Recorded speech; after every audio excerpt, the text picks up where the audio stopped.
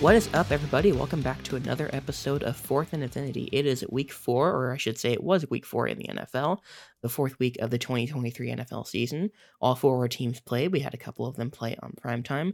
We had a bunch of other big games happening in the league. We had some news. You guys know the drill. We're going to get into all of it, but first I will introduce my co-hosts. First off, Bobby, how you doing over there, bud? Sick, but happy with my football team.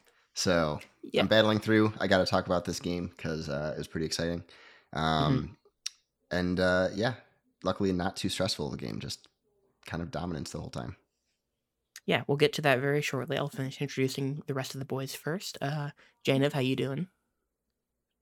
Things here are great. I don't know if y'all know about this guy. He's a little-known recruit out of Stanford. His name's Christian McCaffrey. He's pretty good. Pretty good at football. I think I've heard the name. We'll get into him in a little bit as well. Last but not least, Arcadio, how's it hanging over there, bud? So Caleb Williams has said that the teams he would play for if drafted are the 49ers, the Giants, the Vikings. There's one other team, and I also believe he said the Raiders. So just lose, baby. Just lose, baby. Okay. Yeah, we will get into the state of the Raiders here shortly as well. I forgot to introduce myself. I'm Nick. I am the resident Chiefs fan. I'm the boring one here. Hi, Nick. We'll get into my team in just a little bit. Hi, Dad. Okay, so we will start with our teams, and we had a couple of our teams play in prime time again, as we will this coming week. Starting off with the Thursday night football game, we had Bobby's Lions going into Lambeau for their first match of the season against the Packers. So, Bobby, you want to lead off here? Yeah, so going into this game, I think a lot of people, at least on the Lions side that I heard, and even just on Twitter and everything, we're kind of expecting a pretty close battle because it's a road game for the Lions. It's a division game. The Packers had been playing relatively good football. Jordan Love at least looks, competent, and even if he wasn't completing a high percentage of his passes, he was not really turning the ball over, and they were scoring touchdowns. So just came off a big fourth quarter comeback, and the Lions have played well, but everyone was like, "Oh, it could be the Lions, but it'll be a close game." It was not that. It looked like early on it could be. Goff threw a pick on the very first drive on third down, and gave the Packers a short field. But that defensive stand right after that to get him force him three and out just kind of showed what our defense did the rest of the game, especially that first half. Lions went down to score right after that with a nice drive and a wide open touchdown to Amon-Ra St. Brown. Great double move route, good route by him, and a good call by Ben Johnson, who said he called that. It's been talked about a few times after the game that they had that dialed up going into the game, the second game last year, so the last game of the year, to kind of take advantage of the Packers' aggressive defensive backs that would try to jump those stick routes. So they basically just faked the stick route and just burned them on that, and that was beautiful. That was a big pass play, but really the story of this game was we were just able to control the clock by running the ball the entire game. David Montgomery had 32 rushes for 121 yards. We had a nice little razzle-dazzle run that I think Raymond picked up and picked up 40 yards. Gibbs contributed as well. And 27-3 at half. Lions just completely dominated. They only gave up 20 yards, 15 yards. I think it was 15 yards total offense for the Packers at halftime. They just had that field goal off the pick. And then the second half, we just kind of, the Packers made a little bit of a comeback. Just, it became a little bit more of a game, but it just seemed more like the Lions were letting them take time off the clock until the game was over. It really was never a game at that point. And then even when it looked like it could have, the Lions then took control of the ball and went down in the fourth quarter and took a 9-minute drive to score a touchdown and put it away. Quay Walker helped us out a little bit. On the field goal attempt, he took more than however many steps or was backed off the line and jumped over the line to get a penalty, which was a very delayed call. But that extended the drive, and then we punched in with Montgomery, who for his third touchdown of the game. So he had a big game, fantasy and real football-wise. Just great to see. The defense looks amazing, especially compared to the Lions teams that I'm used to watching. But number one rush defense in the league so far. I know it's early, but that's great because last year we just couldn't. It was the reason we lost to Carolina, who were playing next last year, is they just ran all over us for 200 something yards in one half. So that change has been amazing. We lead the league, or at least I think Hutch leads the league or is tied with a few people, including I think Crosby on the Raiders, with 27 quarterback hurries. To be able to do this on the road is something that the Lions team has not been able to do in a very long time. And we went into two of the hardest places to play historically in the league, going into Arrowhead and into Lambeau, and won those games. So definitely happy with that. A few guys are banged up, but then, we're actually healthier than we were last week, especially with our offensive line. So I'm just excited. It was a good game. There was one kind of one play. Again, Thursday night game, so it's hard to think of everything. But the one thing that I feel like in previous seasons would have been like, oh, that's the reason we lost the game or something, is at the end of the third quarter, it looked like the clock had expired pretty easily, like more than just a beat. And even just a beat for the game clock is not usually given. That's usually just on the play clock. It was not bang bang. It was not bang bang. And it was snapped for Green Bay, and they got a real deep pass to Reed, I believe, down the sideline, and that kind of put them in position to go down and score. But that, again, Lions just put the game away after that. It really didn't matter. We picked off Jordan Love twice. Dre Jacobs had both of them, which was really good to see because he's like known as one of our weaker corners, but at the same time, he's still better than a lot of corners on other teams. So it's nice to have that depth. He's probably going to be pushed out when Mosley is back, and he's going to be back this week, but we'll see how much he actually plays. But it's good to have guys like that back there that can have a big game, even if they're not one of our studs. So big win for the Lions. Not celebrating too much. It's early, but the Lions look very good. Very happy about it.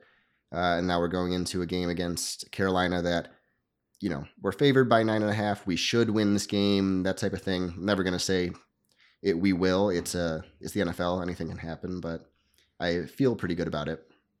But I also felt good going into last year, and they beat us. So it's kind of a revenge game in that sense. So hopefully it's a different result.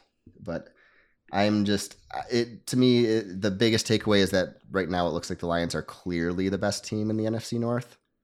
So unless something changes, whether it's a team coming on strong, like maybe the Packers do pick it up and Jordan Love looks great, or whatever, or the Vikings start winning these close games because they've actually played well on offense. Just their defense has been terrible, and they've turned the ball over at key times. So hopefully this is the sign of what the season is going to be like in the NFC North. I would definitely take it. But yeah, great game. That's all I got to say. Yeah, I was the one here that picked the Packers to actually win this one, and very quickly realized that was not going to be the case. Like you said, it was 27-3 at half. Packers just got the one field goal off the very early Goff interception. Otherwise, they couldn't get anything going. You mentioned how great the Lions' run defense has been. It does help when the game flow dictates that they only carry the ball 12 times in the entire game, which is what happened with Green Bay here. Only 12 carries for 27 yards. Aaron Jones being back didn't really do anything for him. Props to the Packers for showing some fight when they came back out in the second half. They put a couple good drives together. Obviously, they benefited from that no call or not ending the quarter, rather on that big deep pass that they turned into another touchdown. But yeah, I mean, the Packers showed some fight in the second half, but the Lions were clearly in control of this one the entire way through. The Packers defense couldn't do anything to stop Montgomery. When Gibbs was in, he was looking good. There was a clearly better looking team here tonight, even though the Packers did show a little something after they got their ass kicked in the first half. But yeah, it feels clear what the pecking order in the NFC North is right now, and it is all going in Detroit's favor at the moment. Yeah, and the thing is with the Lions is that they haven't even peaked yet, I don't think. I think they can play even better than they've been playing. I agree. And they're getting Jameson Williams back this week. They haven't unlocked Jahmyr Gibbs' potential yet. This team is just on the arrow is pointing upwards for sure. Lions good. Packers offense talent is lackluster. That's about it. I mean, I think these are the type of games that you want to see a team win when you expect them to win the division, and I think we all have them winning the division. And so.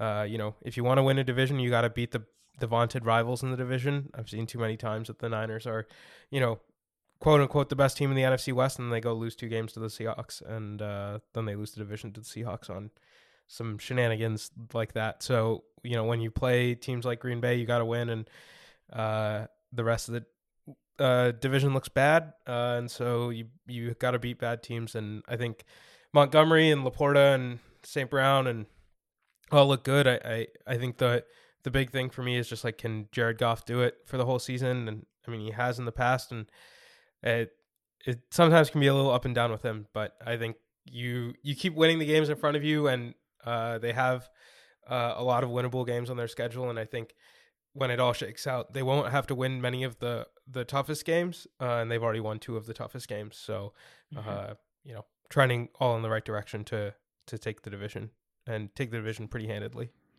Yeah, a good start to the year for the Lions. I think that'll do it for Thursday night. We'll move on to the next of our teams, which, Jana, we're going to flip back to you. It was the Niners playing the Cardinals this week. What you got for this game? As I said in the open, it really was the Christian McCaffrey game. He put up 4 touchdowns, which is a career best for him, and could have been 5. Easily could have been 5. They decided, like, it was a pretty explicit decision for them not to go from the 1 yard line with McCaffrey. They could have, he would have scored. But I think what this game comes down to is, like, when Brock Purdy's dialed in, and there's been a lot of chatter about this in the national media, but when Brock Purdy's dialed in, I think he can execute Shanahan's system to the highest degree, and there's a reason why, like, the 2016 Atlanta Falcons had an unbeatable offense, and I know it, like, flamed out at the end, but they still made it to the Super Bowl. And I think when we're talking about regular season games, you can really ride your offense to win those kind of games, and that's what they did here. Like, I wouldn't say that the defense really showed out and, like, put down a massive stop against the Cardinals, and really through 4 weeks, the defense hasn't been, like, world beaters, but the offense has. Brock Purdy also went 20 for 21, a lot of catches to Ayuk. So, like, Ayuk had a huge game, 6 for 148. And so I think when the offense is clicking on all cylinders in the regular season, those are games you win. And they needed to make sure they took care of business in this game. They had 6 drives, not including end of half and end of game, and they scored 5 touchdowns and they punted once. So it's one of those things where, yeah, I know in the moment, especially, I was, like, pretty frustrated with the defensive play, because at times, like, the Cardinals were making a comeback there, and the Cardinals have put up a lot of points over the course of the season. But when the Niners offense is clicking, you can just overwhelm the opponent with early scores. And once you're up 21-10 at halftime, no matter how it looks, like, it's going to be hard to come back, even if you get it close. So, yeah, excited. I think it's one of those games where when the season ends, you're like, yeah, that was just a ho-hum game for them. But they really did show, like, the sort of highest level I think the offense can function at, with just, like, effectively 3 major skill players, and then the other guys all chipping in to do the dirty work in terms of blocking and being decoys and those kind of things between Juszczyk and Samuel and Kittle and the rest of the receiving core. And so, yeah, it sets up for a very big game on Sunday, and I know we'll talk about it later, but that's really, everyone, even over the course of the week leading up to this game, was just like, yeah, they got to take care of business, and then they'll go in and beat play the Cowboys, and so that's going to be a big game. So felt good about it. It's a pretty ho-hum game. I think in terms of Shanahan did Shanahan things, and Brock Purdy executed at a high level, and it doesn't get much better than that. And I want to live in a world where I can say my defense isn't world beaters and they're still allowing less than 15 points a game. I want to live in that world. Yeah. Yeah. I mean, I'm pretty fortunate with my defense this year. We'll get to that in a minute. But yeah, I mean, we made fun of you on Sunday when you're all doom and gloom about the Niners defense. I'm like, bro, it is the Niners defense. You are spoiled at this point if this is, like, a bad defense to you. Just giving you shit, obviously. But yeah, I mean, I'm not used to having a great defense on the other side of the ball for my team. So enjoy it while you can. I'll tell you that. I've seen things you people wouldn't believe. Hey, same. Yeah. Oh, Yeah, I mean, yeah, you've given up 7, 23, 12, and 16. That's pretty good. Yeah, and the pretty 23 is good. a bit of a lie too, because that one's really 20. They kicked Right. the field goal at the end of the game. Exactly. Memes.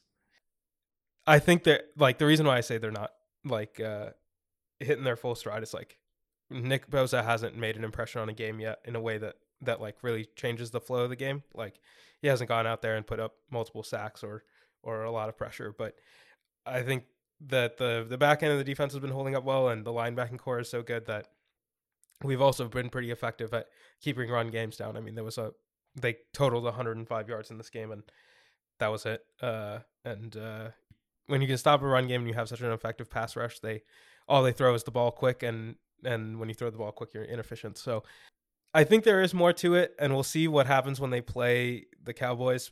But I also like if this is like it's the regular season, and if this is how the defense wants to operate in the regular season, I'm not going to be that upset if the offense is clicking. Yeah. On the other side, though, the Cardinals are a scrappy, crappy team.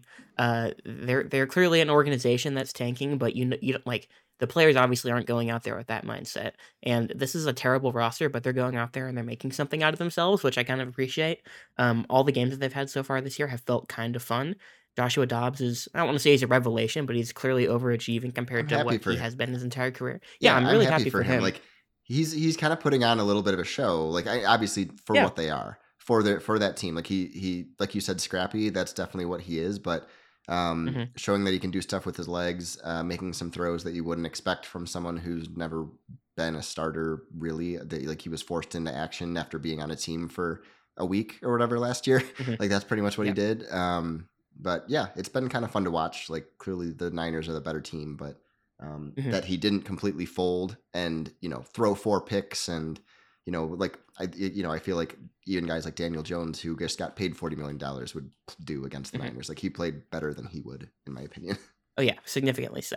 Yeah, I mean, I get a lot of specific reminders of the 2008 Kansas City Chiefs, Herm Edwards last season. Like, when I look at this team, this abysmal roster, they're clearly going to be terrible at the end of the season, but, like, every game they have is at least kind of competitive, and it's fun, and the team is hopeless, but you're at least having fun along the way, and that feels like that's what this team is. So, I guess shout out Arizona for making this horrible season fun while they can. But, yeah, I don't really have anything else to say. Christian McCaffrey's very good.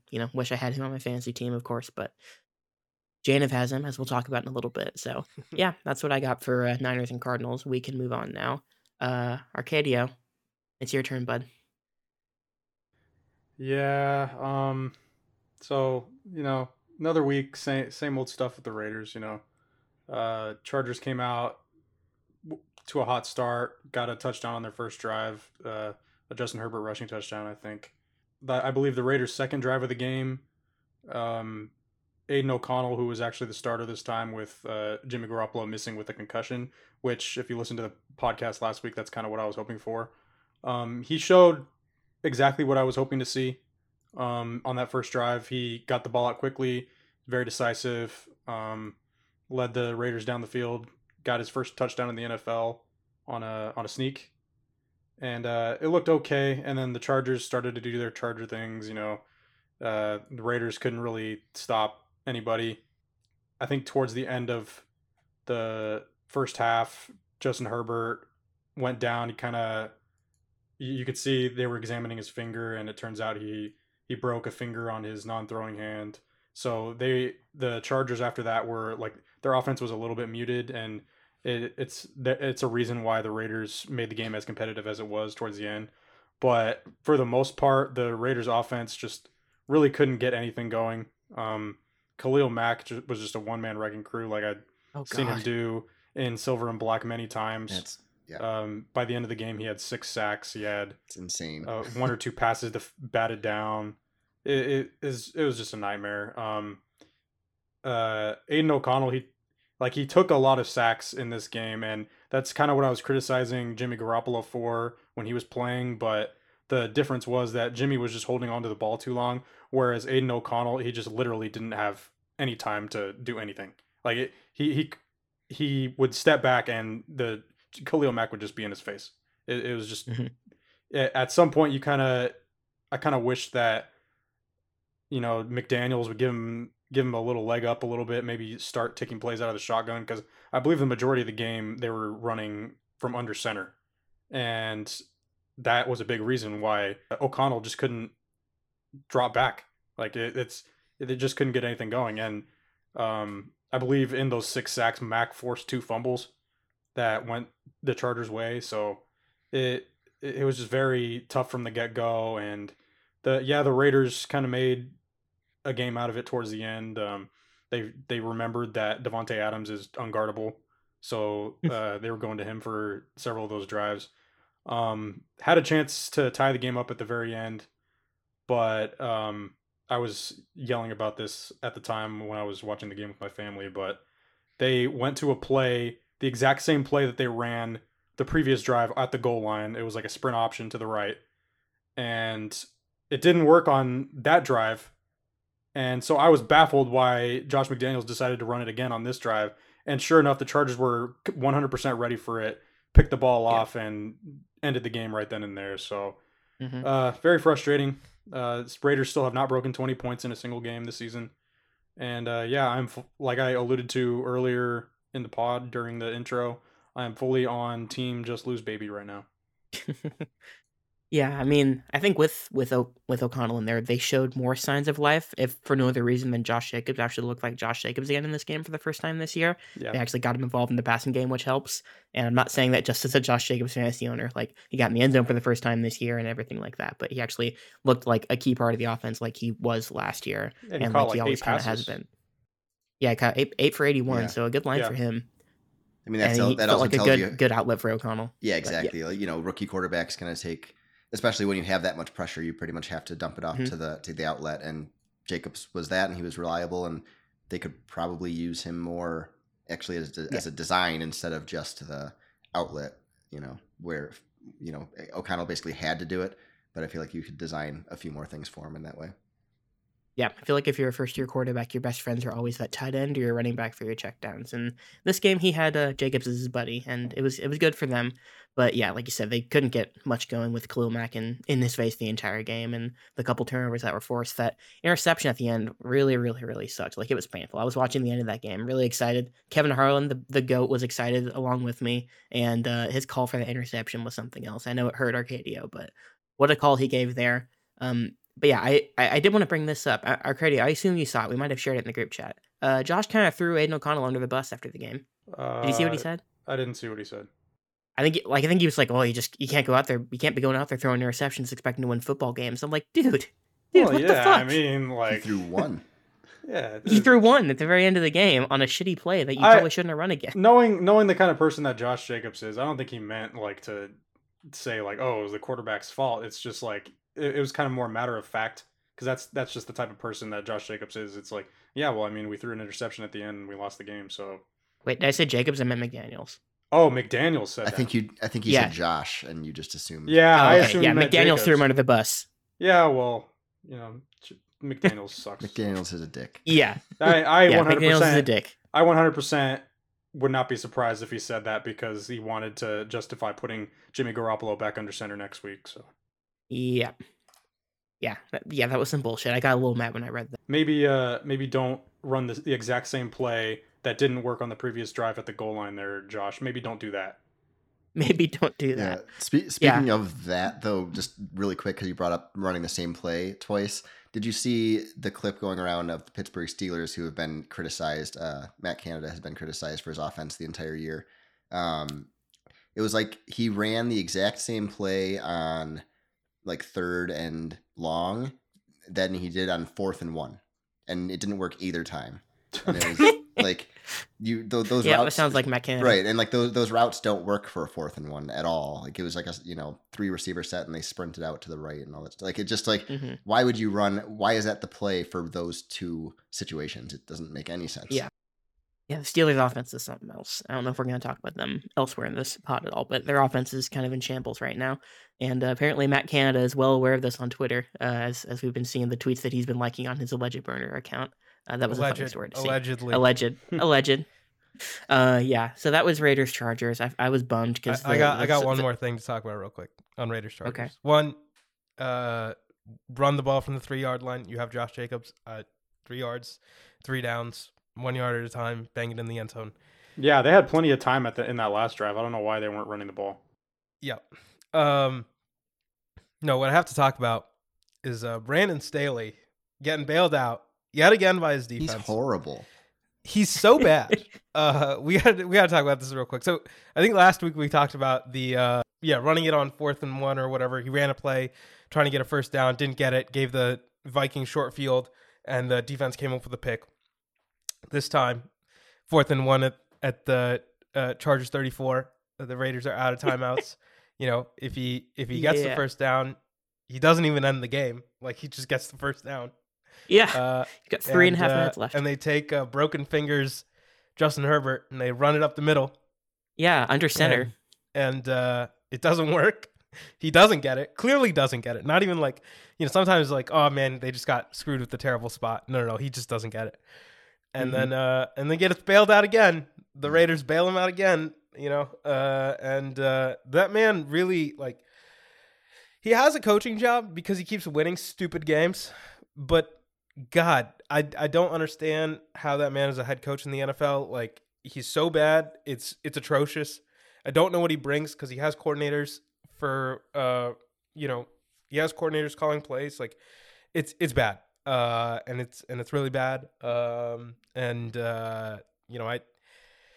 I hope that, frankly, I hope that all the NFC West coaches outside of Big Red get fired. But, Sean Payton's not going anywhere. And I don't know what's going on between the Chargers and the Raiders, and it's all bad. And I'm sad for the ending of this game. Admittedly, I wasn't watching it too closely, but just keeping up with it on Red Zone and trying to follow along with the group chat. And what a horrible way to end a game where you could have at least been more competitive. And then the comments afterwards, and there's people yelling at the owner at the game, and the owner telling him to smarten up while they're putting Josh McDaniels as the quarterback and Josh McDaniels as the coach and Jimmy Garoppolo as the quarterback. Like,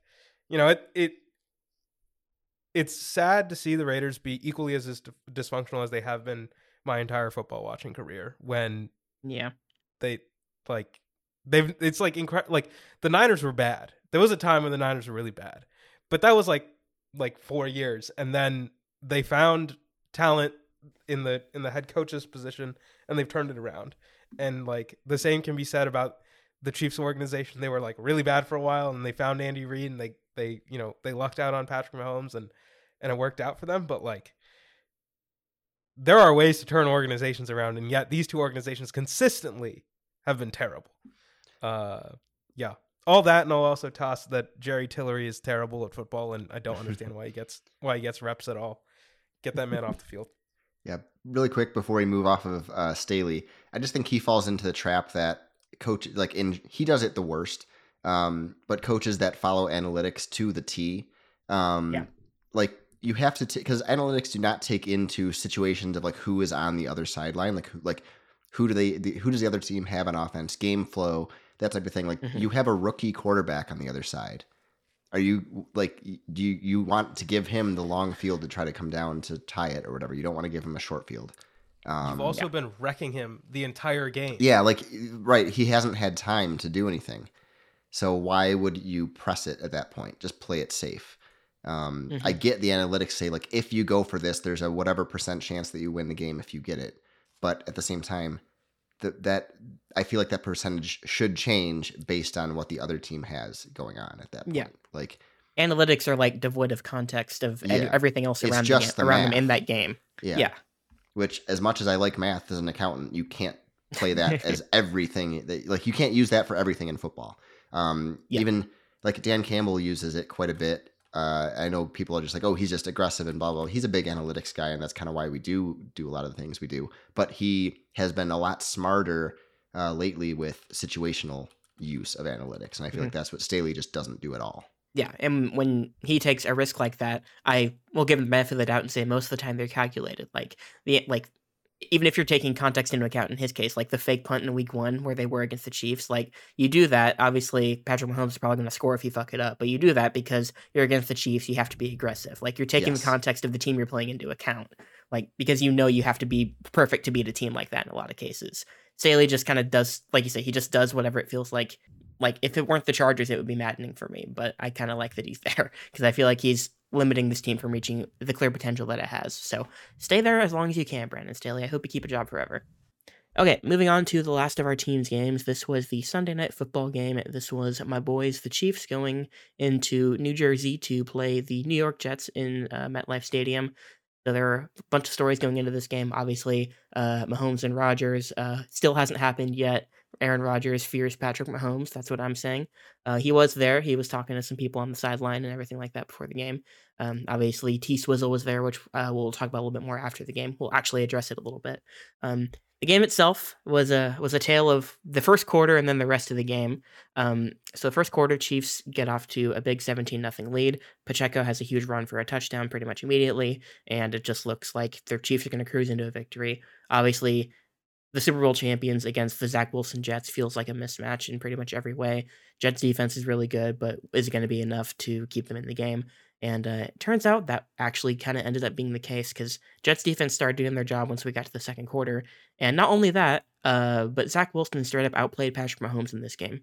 I will be the one to say it. The reason the Chiefs kind of dug themselves a hole they did and allowed the Jets to come back was Mahomes, he was shook in some way. I don't know if he was like unable to plant his foot because of the little ankle tweak he had a week ago or what, but he was making some really bad throws, throwing some touch passes where he shouldn't have.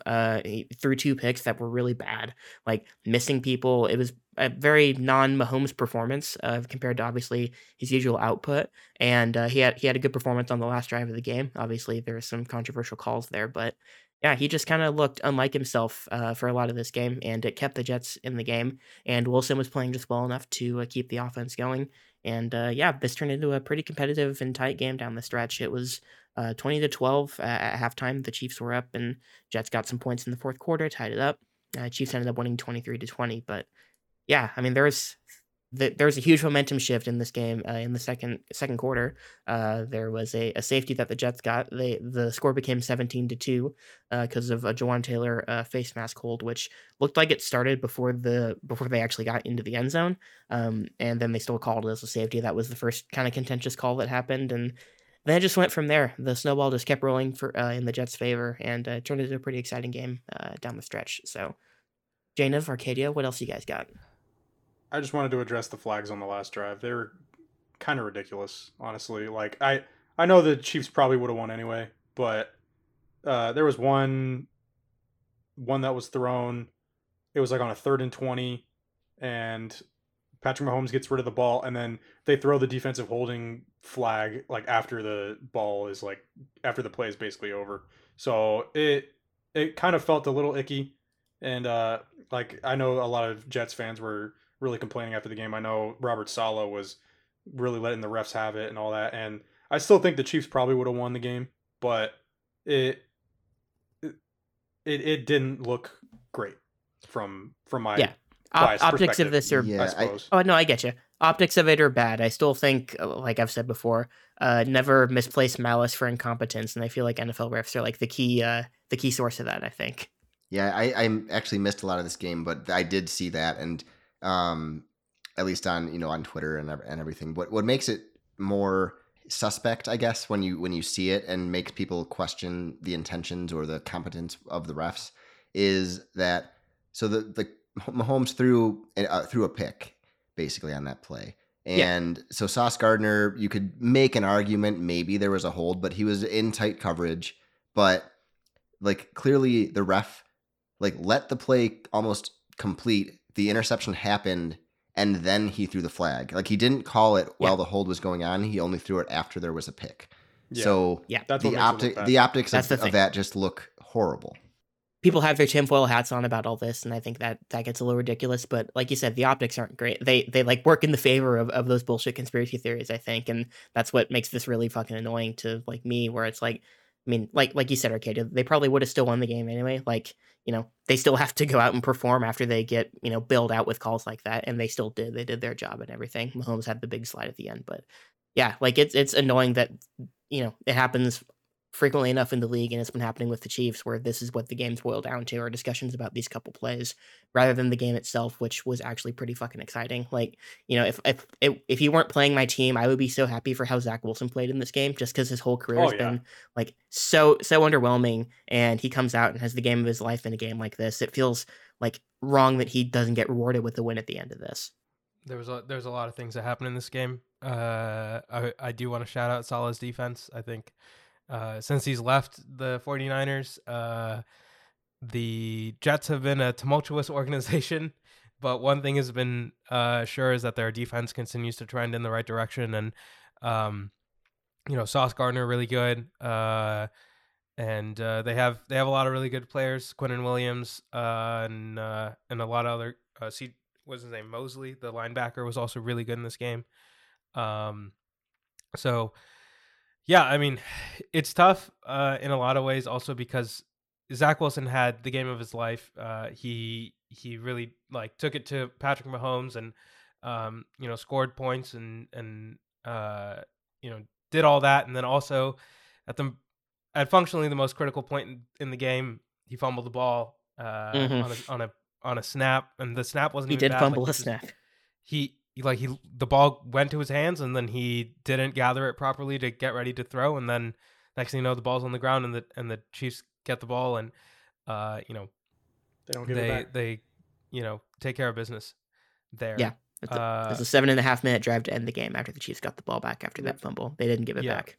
And I mean, the defense maybe could have stepped up, and there was a number of third down opportunities and all those things, but the officiating from the jump in this game was awful. I mean, it wasn't, not that it was bad per se, but it was just so involved. And I think when games get quote unquote over officiated, or there's so much officiating, then you start to go ticky tack with every call, especially late in the game when the whistle usually dies down a little bit and they start to let guys play. It's like, well, if you were calling it in the first half, you got to call it like that in the second half. And it's frustrating. I think at the end of the day, it's less frustrating because I think the team that people were expecting to come in and blow out, and what it looked like after quarter one was a blowout, ended up winning the game. And so you're like, all right, well, yeah, maybe the Jets got hosed, but also the Jets are bad. And so the odds that they would have won anyways is pretty unlikely. And you kind of, let it go. But I think generally it's frustrating when there are outside factors that start taking away from the product in the game. And that is what I think happened, especially towards the end of this game. And I feel for Zach Wilson. I think he finally had probably I think he had definitely the best game of his career. And there's talent on that team. The Jets aren't just a team of a bunch of nobodies. And Darrelle Revis, it's like a team of competent players on both sides of the ball, and Breece Hall's a good athlete, and Garrett Wilson is a good athlete, and I think as much as you put the energy on Rodgers, it's there is still maybe some light on the season that they can at least win some games, and show the talent of the rest of the team and reward the defense for what they've been doing, which is at least in this game, a really excellent job. So yeah, that's how it goes. I think it's always fun to root for an underdog, and it's frustrating when they get hosed by penalties. And generally the amount of penalties and the way this game was officiated is frustrating to see, especially in a big time spot. But I think the thing that also is frustrating about it is that from then on Twitter, it's been just slow-mo clips of every play where they could have called a penalty. It's guys, come on. This is the NFL. If you watch this league week in and week out, there's penalties on every play. They don't call them all the time. There's stuff people get away with. This is all part of the game. It works both ways. Yeah, they may have got hosed at the end, but that's also part of the game. It's teams get hosed, especially in the regular season, but we've seen it in the postseason also, all the time. And you just kind of have to suck it up sometimes. And that's a story of the game. Well, at least the story of the game on the field. There was stuff that happened off the field. Yeah. As someone who didn't watch the game a ton, how did the Jets shut down Mr. Pfizer? They had a really good linebacker. Yeah. He was running all over them in the first quarter, and then he did basically nothing after that.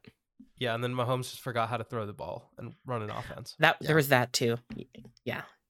Yeah, Chiefs receiving corps still hasn't stepped up, but also Mahomes had a pretty bad game by not just his standards, just a bad game in general. And yeah, that kept the Jets in it, like we said. But yeah, Mr. Pfizer, Bobby mentioned, Travis Kelce, obviously. We are going to actually talk about this a little bit for real, not just joke around about it, because I think there is some interesting stuff to discuss with the impact of Taylor Swift, who is, allegedly in a relationship with Travis Kelce. I mean, it's pretty much confirmed. That is the big story in the league right now off the field, and is bleeding into the games because she attended the Bears game last week, and she and a bunch of other celebrities went to the Chiefs-Jets game, had the big suite at MetLife. So it's a thing, and the league is like really, really, really soaking it all up. They're using it every chance they get. They changed their like cover photos and their bios and everything to talk about it. Like they're clearly getting a lot out of this, and the cynic in me sees this as a pretty clear PR move for both sides of this here. The NFL gets a lot of benefit from it. Taylor Swift, obviously, when you're that big of a star, pretty much every breath you take is a calculated PR move, and this is another one of those for her. So it's like, and you happen to have a movie or a concert film coming out into theaters pretty soon. Yeah, next weekend. So the timing of all this is something, and of all people, she gets the guy who was born in the same year as her, one of the more popular players in the league. I think even people who don't like the Chiefs don't really have a bad word to say about Travis Kelce.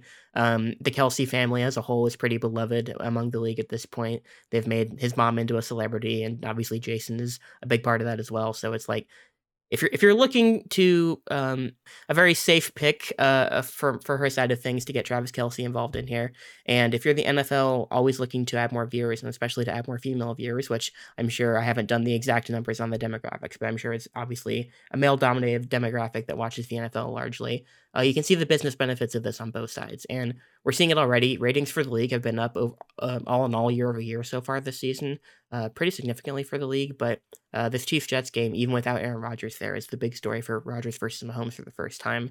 Even without that, this was still the most watched game at all since the Super Bowl, and the most watched thing on a Sunday night since the Super Bowl. So it's a pretty big thing. 30 million people essentially watch this game live, and that's a lot. Obviously the NFL pretty much owns TV when it's on, but even so, that's pretty big, and it's just kind of a sign that the league is growing in popularity again after it was dipping a little bit for a while there. So I think it's interesting just to kind of study the business of everything that's happening here. And like you were talking, someone mentioned, Kelce's jersey sales are up like 400% right now, even in just the week since, everything went official and became public. So I think from a business standpoint, it's pretty fascinating to actually look at like all the results of this as it's going to be happening for a little while. Here's the thing with like the whole, like it's a calculated PR move for both sides. Like, does either of them really need the PR? Like, she's the biggest pop star in the world right now, and possibly of all time. He's the greatest tight end in the world right now, possibly of all time. Like, the whole conspiracy theory that, they just got into the relationship to bump the NFL's numbers, to bump the concert movie ticket sales or whatever. Like, I think they're just having fun, and all the publicity is just like a byproduct of it. Like that's kind of inescapable. It's just like, me personally, I'm sick of it, honestly. Like I've mentioned this to you guys over the last couple of weeks. Like at this point, I just let them have their fun, let them live their lives. Like it's just not going to happen. No, it's look, she's too big for that to happen. But I agree with you that it's not like they got into the relationship to have this business side of it. But once everyone was aware of what was going on, then now everyone is taking advantage of it, including the NFL very, very heavily. Like they're very not. Much. Yeah, very like much so. Yeah, so it's not like I think it's a fake thing or whatever. I just think that everyone saw an opportunity and everyone's taking it, and I don't blame anyone who is, but it can get annoying, especially on the broadcast side when it's constantly cutting, or Twitter where everyone is constantly talking about it.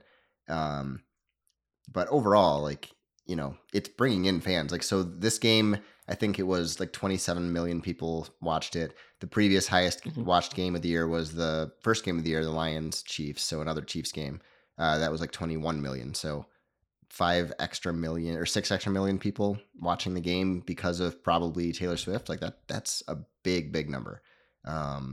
So it's making an impact.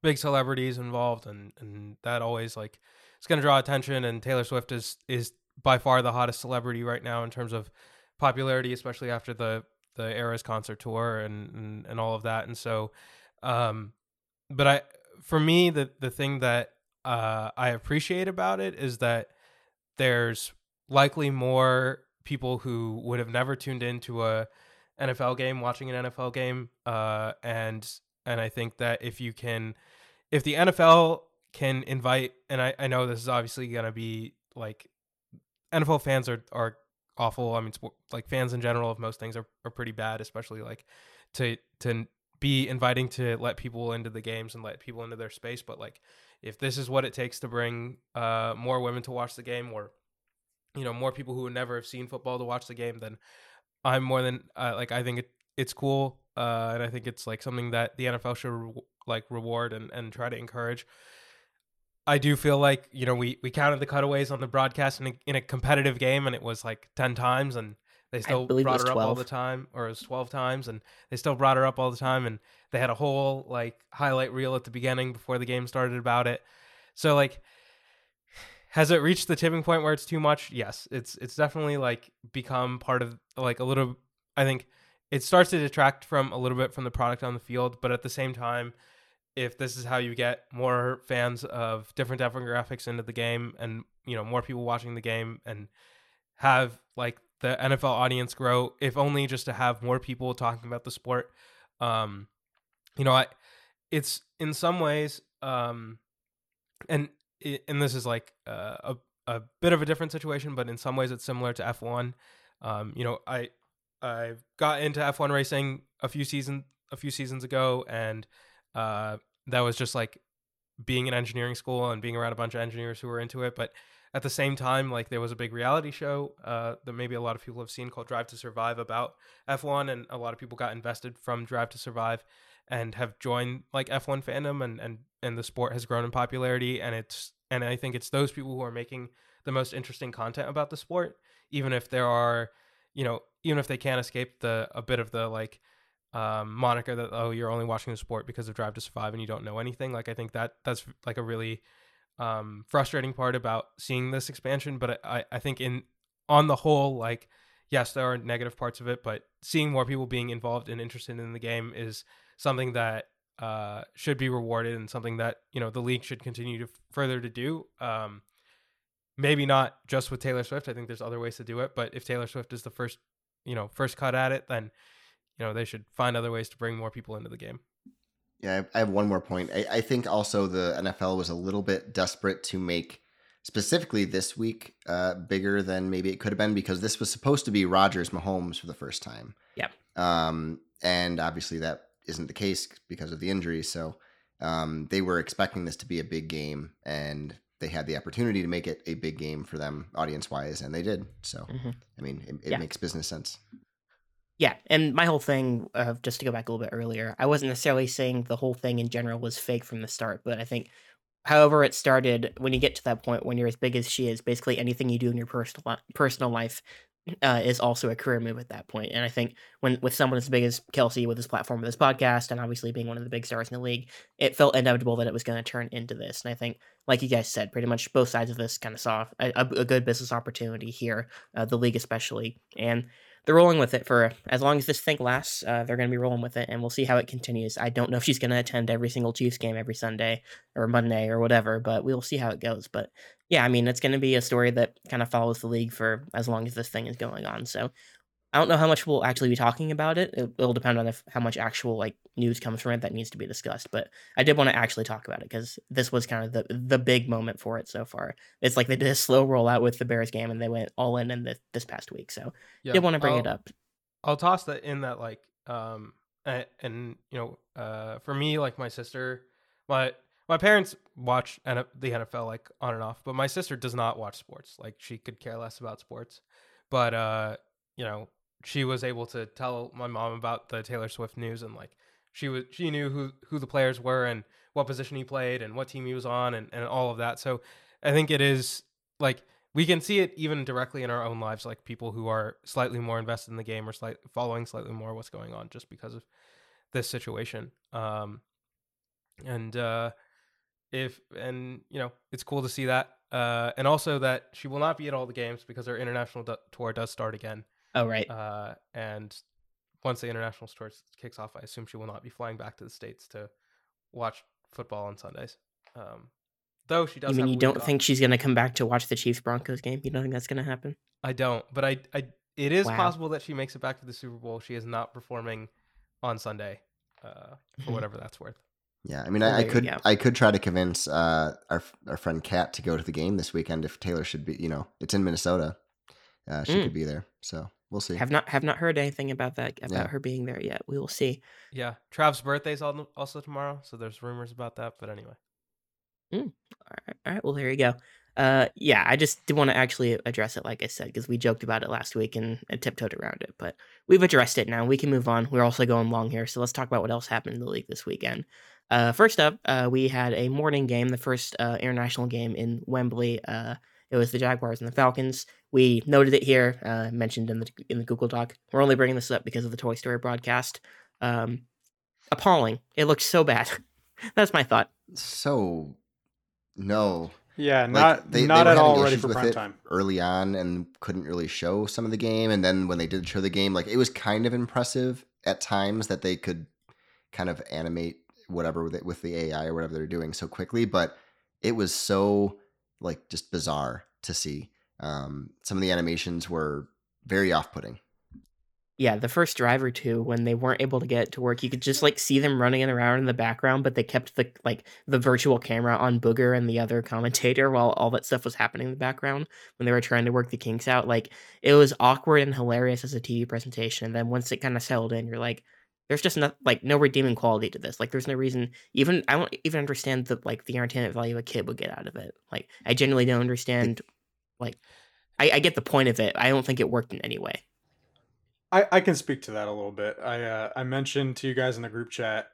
I was visiting with my cousins and all that, and my little nephew, my second cousin actually, but I call him my nephew. I asked him, did you watch the Toy Story on Disney Plus? And he was like, yeah, I watched the basketball right. game, the basketball players on Disney Plus doing Toy Story. And I was asking him about the Slinky Dog and the crane and all that. So it's like, Mhm. I mean, the guy, it drew viewers, like, for, I think it's more like, cause he's in like, Mhm. he's not even school age yet.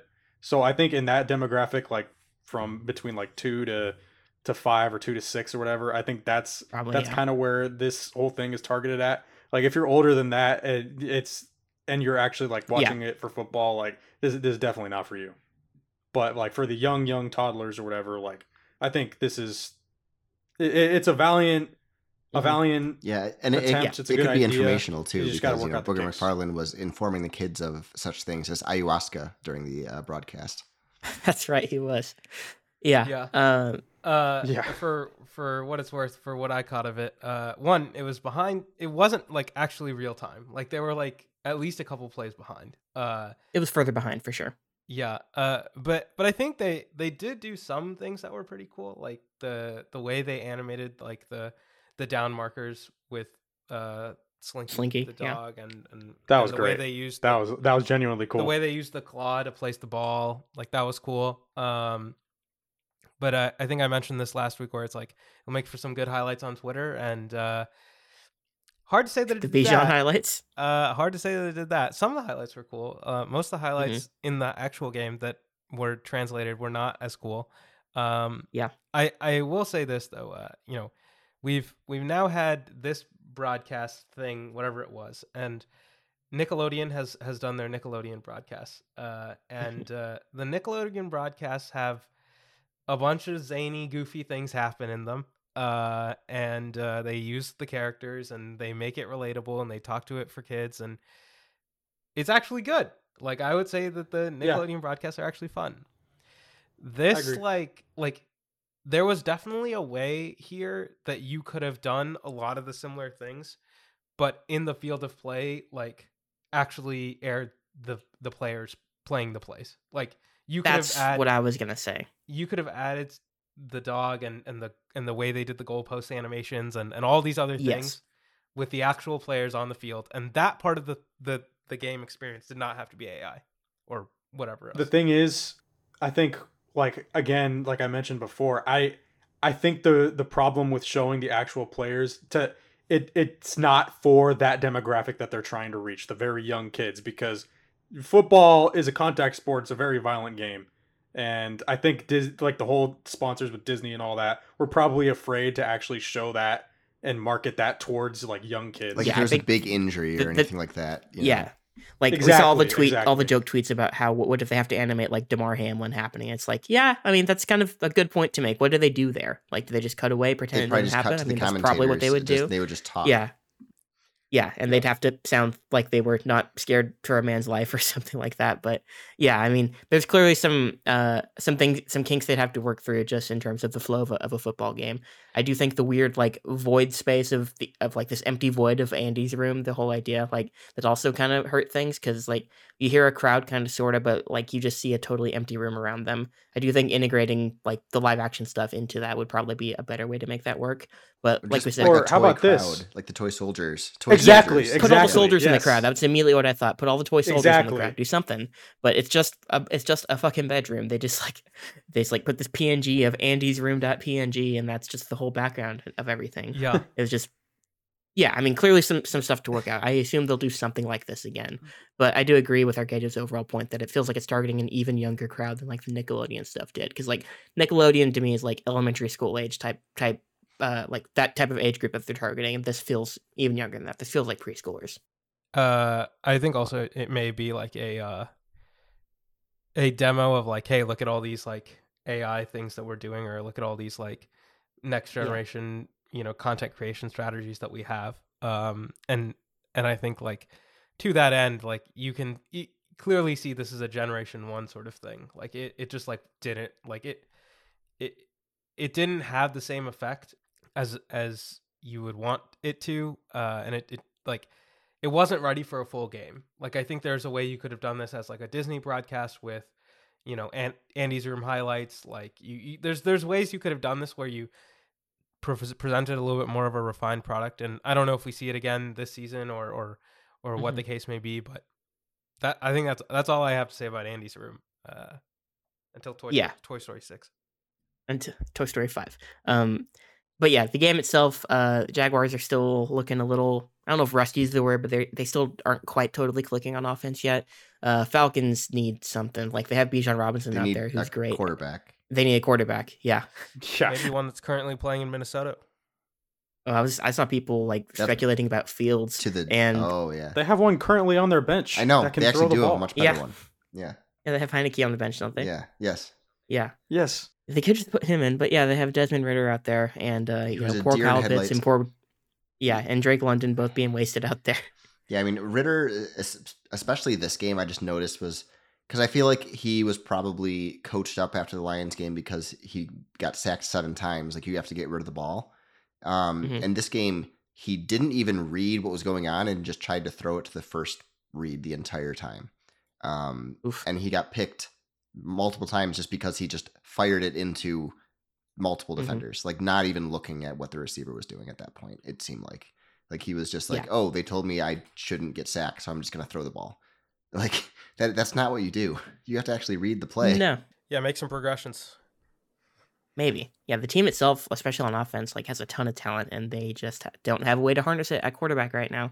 And like I said, I've been seeing some speculation about like if they should go after Fields or something. It'd be an improvement. But I did see people like propose like the terms of the trade, and the result of this would be Desmond Ritter starting as quarterback in Chicago. Could you imagine?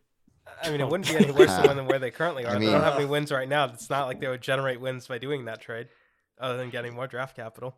The only reason I would It would not still technically get worse though. But yeah. the only reason I would not like that is it would increase the chances of Chicago getting Caleb Williams. Yeah. For this year alone, it would be hilarious. But Mhm. Chicago having 2 chances with 2 0-4 teams to get Caleb Williams Oh, yeah. is kind of tormenting me right now. Yeah, so that was that game. Jags looked a little better than they have. They're still not totally back in the saddle. They're not looking as good as they did at the end of last season. And they're staying in the UK this week. They're playing Buffalo this Sunday morning. So we'll get to that next week. Speaking of Buffalo, they played Miami in one of the big games of the week. Obviously, the Dolphins were undefeated heading into the game. They just put up 70 on the Broncos. Bills have looked really good since week 1. And they outclassed the hell out of the Dolphins in this game. The Bills' offense kind of went off in this game. This is one of the probably their best performance, obviously, of the entire season, and they held the Dolphins in check relatively. Like I just expected it to be, especially with the way the Dolphins' offense had been playing, kind of a shootout back and forth game. But the Bills pretty much took control relatively early. I think the Dolphins, if I remember right, might have been up very early on, and then the Bills just kind of took control after that. But they were able to limit the speed. The Bills were able to limit the speed of Miami and not really let them get into open spaces, which is what they had been doing all year. So maybe this is like a blueprint of how to defend the team, or maybe it's just the matchup was, it just works out with these two teams. But yeah, I mean, Miami was still able to move the ball, but they weren't nearly as explosive as they had been. So I think, obviously the Bills have a good offense. They can score whenever. Josh Allen can go off at any time, and he had a great game. But what stood out to me is that there was actually a team able to defend the Miami offense that has looked virtually unstoppable all year, especially last game where they put up 70. So, Tua, I think, is very, very sharp in a schemed offense. Like when the play is on schedule, when the play is exactly as McDaniels draws it up, he can perfectly, put the ball where it needs to be. System quarterback. But like not just system, like a little more elite system quarterback, I guess, if you would say. Like he's much better than just someone that you throw in there that can just run the offense, in my opinion. But he's not someone that can go off schedule and then Patrick Mahomes it and make a play out of nothing. So if the Bills take away the 1 and 2 options or whatever, then he's in trouble. And that's kind of what I think they did, is they limited just the wide open spaces that the receivers were able to get into. When you lose the turnover battle 2-0 and you play Josh Allen's going to make you pay. And I mean, he usually tries to help you with the turnover battle, to be fair. He usually gives you a little bit of help with that. I mean, at least this game, I mean, he's been cleaning up. I know week 1 was brutal for him, but since then it's been pretty good. And I mean, they're both teams to watch going down the stretch, but I think Buffalo will eke out the division win if this is kind of, if Miami has even a couple more down games. Although I did just put look at the Bills' schedule, and there's a Eagles, Chiefs, Cowboys 3-game span, 2 of those on the road that I think will be brutal for them. But yeah, it's interesting to see a team go from scoring 70 one week to scoring 20 the next. And also maybe a bit frustrating to see that happen when that roster has so much talent, and other players also didn't have a good game. Mostert didn't have a good game specifically, and that cost them quite a bit. And so did some other players and some other plays. So we'll see what happens week over week with those two teams. But I have a feeling that Buffalo will regain to their, Buffalo will continue to ascend as Miami goes back to something like a 12-5 team or a 10-7 team, somewhere in there. Yeah, so that was that game. Moving on, another big AFC matchup. The Bengals are broken right now, folks. They lost 27-3 to the Titans, who I have no faith in as a team whatsoever, and they fucking destroyed Cincinnati. Yeah, I don't know if it's just Burrow's injury. I think, they put a little something together in that Rams game, but that offense is just not functioning. Jamar Chase is not happy. We saw some of his post-game comments. That side of the ball is just not clicking for the Bengals at all. And the Titans, I don't even personally think are that good a team, and they just totally destroyed them here. I've criticized Cincinnati's offense in the past that they just kind of rely on players to get open for the most part. And I don't think they have a fantastic scheme. I think it's magnified when your quarterback's hurt and he can't do what he can usually do and push the ball downfield, and you're not creative enough to come up with something better than what you're trying to do. Like, they're just trying to run the same offense and it's not working. They did a little bit better against the Rams. I noticed trying to get Chase into the mix and running him some shorter routes, just getting him the ball and letting him run. But that's easy to defend. So as soon as that's what they're doing the next week, you can take that out of the game. So they're not creative enough to come up with something to compensate for Burrow's injury. Yeah, and they can't get down the field at all. I'm looking, the longest catch anyone had in this game for Cincinnati was 17 yards. They can't get down. They can't move the ball down the field in any significant degree at all. And they had to throw the ball a lot in this game because they were behind so big. So yeah, I mean, it's going to get to the point if they lose a couple more games. I saw some conspiracy tweets where it's they should just rest Burrow the rest of the year and tank for someone in the early picks of the draft. I don't know if it'll get to that point, but Marvin they got to do Harrison something. Jr. Yeah, Marvin Harrison Jr. would be the play if T. Higgins goes, which I think he probably will. Genuinely, not even as wouldn't it be funny if they rested Joe Burrow? his calf injury is only going to get worse if you keep playing him out there, or he's going to get some other injury. And I know that I just looked it up. Their backup quarterback is a rookie. Kind of shame on them for having a terrible backup quarterback when they've seen so many quarterback injuries throughout the league. Yeah.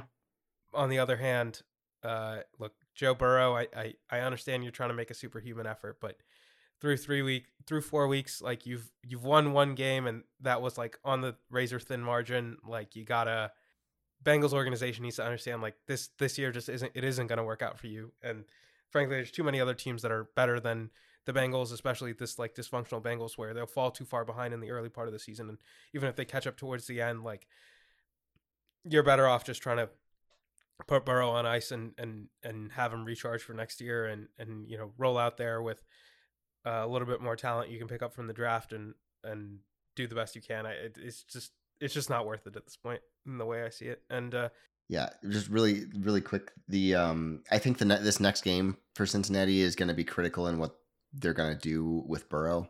They're playing the Cardinals. It should be, the Cardinals are that scrappy team, like you said, so they can put up a fight. And at this point, I would kind of expect them to win this game. If they do, Bengals only 3-point favorites here somehow, just because how the season's gone for them. Exactly. So if the Bengals can't win this game, then I expect them to shut Burrow down for some period of time and try to get his calf right. Yeah, I was about to point this out because after that game, their next 5, Seahawks, 49ers, Bills, Texans, who we just mentioned, Stroud's coming along really well, and Ravens again after that. That's their next 5. Like, I can't see this current Bengals team winning even 2 of those right now, to be honest with you. I would think they honestly should sit him this week and try to get him healthy for that stretch if they are going to try to win anything. If you're going to try and salvage the season, like at this point, they might even be playing for a wild card. Like even this early in the season, that's probably what they should be thinking. You gotta rest him at some point, and this feels like the game to do it because that stretch after that I just mentioned is brutal. But yeah, that was Bengals Titans. It's mostly a story of the Bengals being broken right now. We'll see how it goes for them this weekend. Speaking of broken teams, the next game we have here, this was the big one. It was the Broncos and the Bears in Soldier Field, 2 0-3 teams, and I was just laughing at the Bears. Oh, just laughing at the Bears? Okay, that's fair. Yeah, this was actually a pretty exciting game to watch unfold, specifically as a Justin Fields fantasy owner, because he finally put it together. The Bears actually looked somewhat competent in the first half, and then in the second half, they blew the lead and let the Broncos come back and win their first game of the season. And yeah, that felt like a quintessential Bears performance. Justin Fields goes off, and the team is still incompetent, and they still lose a game that they easily should have won. And that's what happened here. Yeah, broken team. The Bears are broken right now, folks. And absolutely incompetent coaching. Like, yeah, one of the worst decisions I've seen ever. But probably behind Staley, but the Bears have a chance late in the game to take the lead with a very short field goal. And instead, when you've been on the ropes this entire half, decide to go for it. To not take the lead. Yeah, how'd that work out? Denver just had to go down and kick a field goal and they won. Like all you had to do was do that. And then honestly, it probably would have been an overtime game at that point. Or you kick it off and have it deeper, and Denver just doesn't score because they're not that great. So yeah, great game by Fields in the first half. The second half, Denver, it's kind of like good teams can stop that momentum shift. Like the Lions were able to contain the Packers after they kind of had a little bit of a shift after the dominant first half and just put them away. Yep. The Bears are not a good team, so the Broncos, had that shift, and they were putting on some pressure on the Bears and were scoring points, and finally were able to tie it. Like they could not put the game away. They couldn't run time off the clock. Fields was making mistakes late in the game, and then you had a chance to take the lead, and you don't do it. Like even just for publicity's sake for your quarterback, like he drove them down to take the lead. Then it's not his fault if they go down and if Denver goes down and scores or whatever after that point. But instead you give Fields the ball back later. He throws a pick, and it's like, okay, well now you can put the blame back on the quarterback. So I don't know. It's just, it's brutal. It's not, they're just not good. And I'm kind of, obviously I'm a little happy about it because the Bears fans have been obnoxious in the offseason, so I'm a little bit happy with these results, but it's not great over there. Yeah. Moving on to the last game we have here. The other battle of the winless teams. It was the Vikings playing the Panthers. The Vikings finally got a W in the W column here. Kirk Cousins did do some Kirk Cousins things. He threw a pick six from the end zone pretty much pretty early on in the game that the Panthers took back. And yeah, I mean, like I said, it was a Kirk Cousins performance. He beat a bad team, which he usually is pretty good at doing. And it was a competitive game, but the Vikings did finally get on the board. I don't have a ton to say about this game. I just want to mention that Kirk O'Chain's got a W. And that's it. Kirk O'Chain's got a W. Just the Panthers Justin are bad. Jefferson finally His worst game of the year, though, like as far as like actual 139, 2 touchdowns, 2 picks. Yeah, not great. Yeah, I mean, Justin Jefferson finally got in the end zone though. He got 2 touchdowns in this game. Good for him.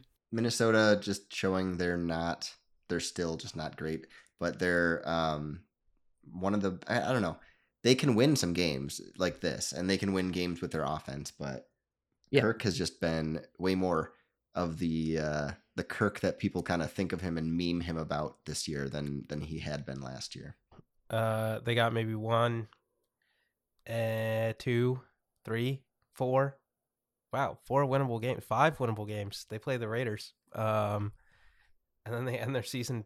So it's Bears, Niners, Packers, Falcons, Saints, Broncos, Bears, Raiders, Bengals, Lions, Packers, Lions. I expect them to win a few games that we don't expect them to at this point because they're 1-3 or whatever. Like, I think they can win any game. They can. Like, that's the thing. They are a competitive team. They're going to be. They're not incompetent on either side. Their defense is not very good, but it's not like it's the most brutal defense in the world. Their offense is actually good, but they turn the ball over at key times, and that's kind of what's happened this year. Yeah, I mean, that's probably what I see for them. But again, they can win any of those games that you mentioned, I feel like. Even the Chiefs game this weekend, I'm like, oh, they can very easily win that game. I can see that happening for sure. Or something. Like, they division games or whatever, sure. So, you know. Brief recap of primetime. Let me get the doc pulled up here. Yeah, so Thursday night, everyone picked Detroit except me, so I fell behind. Sunday night, we all picked the Chiefs. We all got that right. Monday night, we all picked the Seahawks over the Giants. Another brutal game for the Giants, and we all got that one right. So, yeah, I lost again on everybody. You guys had a perfect week. Congratulations. 13-1, baby. There you go. Just win, baby. It does. Okay, moving on to fantasy updates. Can we just skip? Can we just skip this one? Oh, no, we can't. You know we can't. You know we can't do that. So Bobby and I faced each other, and last year both of our matchups against each other were both incredibly close. I believe both were decided by, if not both less than a point, both definitely less than 2 points. And finally bucked the trend this week. I did win again. I finally had a really good performance in fantasy. I put up 150 points basically. Justin Fields, AJ Brown, Josh Jacobs, and Isaiah Pacheco. All 4 finally had the big games I knew they were all capable of, and they all happened in the same week. If they could all happen a bit more consistently, then maybe I could get somewhere. But I am on the board at 1-3, and yeah, not a great week for you, Bobby, unfortunately. But at least I'm happy. Yeah, I mean, my team started 2-0 pretty fraudulently, and I know that. And then lost the next 2 weeks pretty horribly to Elena and then to you. So I need to do something, or my guys need to step up. Like Kelsey needs to play like the first round pick that I expected him to be. Trevor Lawrence needs to actually be a competent fantasy quarterback, and he hasn't been. No. So, you know, I've made a couple of moves. I am looking to do something else. We'll see, but putting up 88 points is not great. So unfortunate for you, but at least I got my first win of the season. So maybe I can salvage this season. Jane and Mercado, do you guys have anything? CMC dropped 48. Yeah. He sure did. That's all she wrote. Yeah, you had a pretty high scoring competitive matchup against Kevin. I'm looking at it here. He had Diggs who had 36. You had CMC who had 49. You had Kyron Williams who had 28. I mean, yeah, that was a pretty fun high scoring matchup that you had, and you came out with the W. So congratulations. Like 34. Forgot about Montgomery. Yeah, you had a good week. Arcadio, you also had a good week. I did. I actually won in every league that I'm in. Hey. And yeah, so this league I'm 4-0, and still the highest scoring team. Still feel pretty good. Kind of have a tall order this week because my 2 MVPs through the first 4 games of the season are on bye. Herbert and Allen. So I got to do some Herbert and Allen, yes sir, and got to do some tinkering around because I got a tough matchup against JB this week. He was the recipient of my Derrick Henry trade Mhm. when I traded for Deebo Samuel. So that's going to be interesting to take a look at. In the most exciting part of the week for me for fantasy was I needed, going into Monday night's game, I needed 17 points from both between Kenneth Walker and Darren Waller. And Darren Waller put up one catch the entire game, for almost the entire game. And Kenneth Walker had an okay day. There was one tackle towards, in I think it was in the fourth quarter. He was getting ready to break away, and he got tackled by like the shoestring at like the 10-yard line, and that would have won me the game. And I was like very tilted One of off his that. first plays almost won you the game. One of his first plays almost won me the game Yep. too. A big, a weird. Was he down? Was he not down? Mhm. There was no whistle. Whole thing that went on, but yeah, I was down 1.3 points after that drive when he got tackled by the shoestring, and I was certain that like that's it. Like they're not going to give him the ball like after this again. They're probably just going to take knees or whatever. They're going to get the ball back and take knees. And the Giants hadn't been going to Darren Waller like almost the entire game, so I was just like hating life. And then I go from hating life to being like the most excited I've ever been watching fantasy football, because Darren Waller on that last drive gets back-to-back catches that were exactly what I needed in order to win the game. Let's Because go. if not for the second catch, I would have lost on Kenneth Walker's 5-yard loss, the last carry that he got of the game, once the Seahawks got the ball back. So I was thrilled. Yeah. I was ecstatic. Yeah. And yeah, fun week. Yeah, speaking of garbage time production, I did want to mention another parlay of mine hit, folks, in the Packers game. Was very the Packers Lions game. I was very concerned because the last part I needed was Jordan Love passing yards, and well, he pretty much only had to throw, like, could only throw the entire second half, and I did get another parlay to hit. So I'm on fire right now, folks. Shout out me. I'm just gonna pat myself on the back a little bit. Good for you. Okay. Good for me, exactly. Hey, we both had a good night Thursday. We did. Yeah, so moving on from that, we go to second down finally. News recap, a couple stories to recap here. Some of them we kind of mentioned a little bit. Jameson Williams is back from his suspension this week. The league has changed its gambling rules somewhat, so the suspension got after the rule change, the suspension got shortened. So he is back to the team this week. Remains to be seen how much volume he's going to get. I imagine they're going to slowly reintegrate him into the offense. We kind of talked about that already. Yeah, Dan Campbell pretty much mentioned that it's not fair to him if they kind of try to thrust him back into the offense and give him too much right away. He didn't play a ton last year. He got injured in training camp this year, so he played one preseason game and then was hurt. So like he hasn't had a ton of time with the team. So he's pretty much a rookie at this point. So I expect him to get some usage, but he's not going to be out there a ton of snaps. We're probably going to take a couple deep shots to him, but it'll take a few games to really get him integrated into the offense fully. So he returned from suspension. A couple players finally returning from injury. Jonathan Taylor, who's been on the PUP list with an ankle injury, practiced today, so he is back. It's going to be a couple weeks before he's actually back, right? Or can he be back this week? They can bring him back as soon as this week. They can activate him. Okay. I thought they said something like it was going to take like 14 to 21 days or something.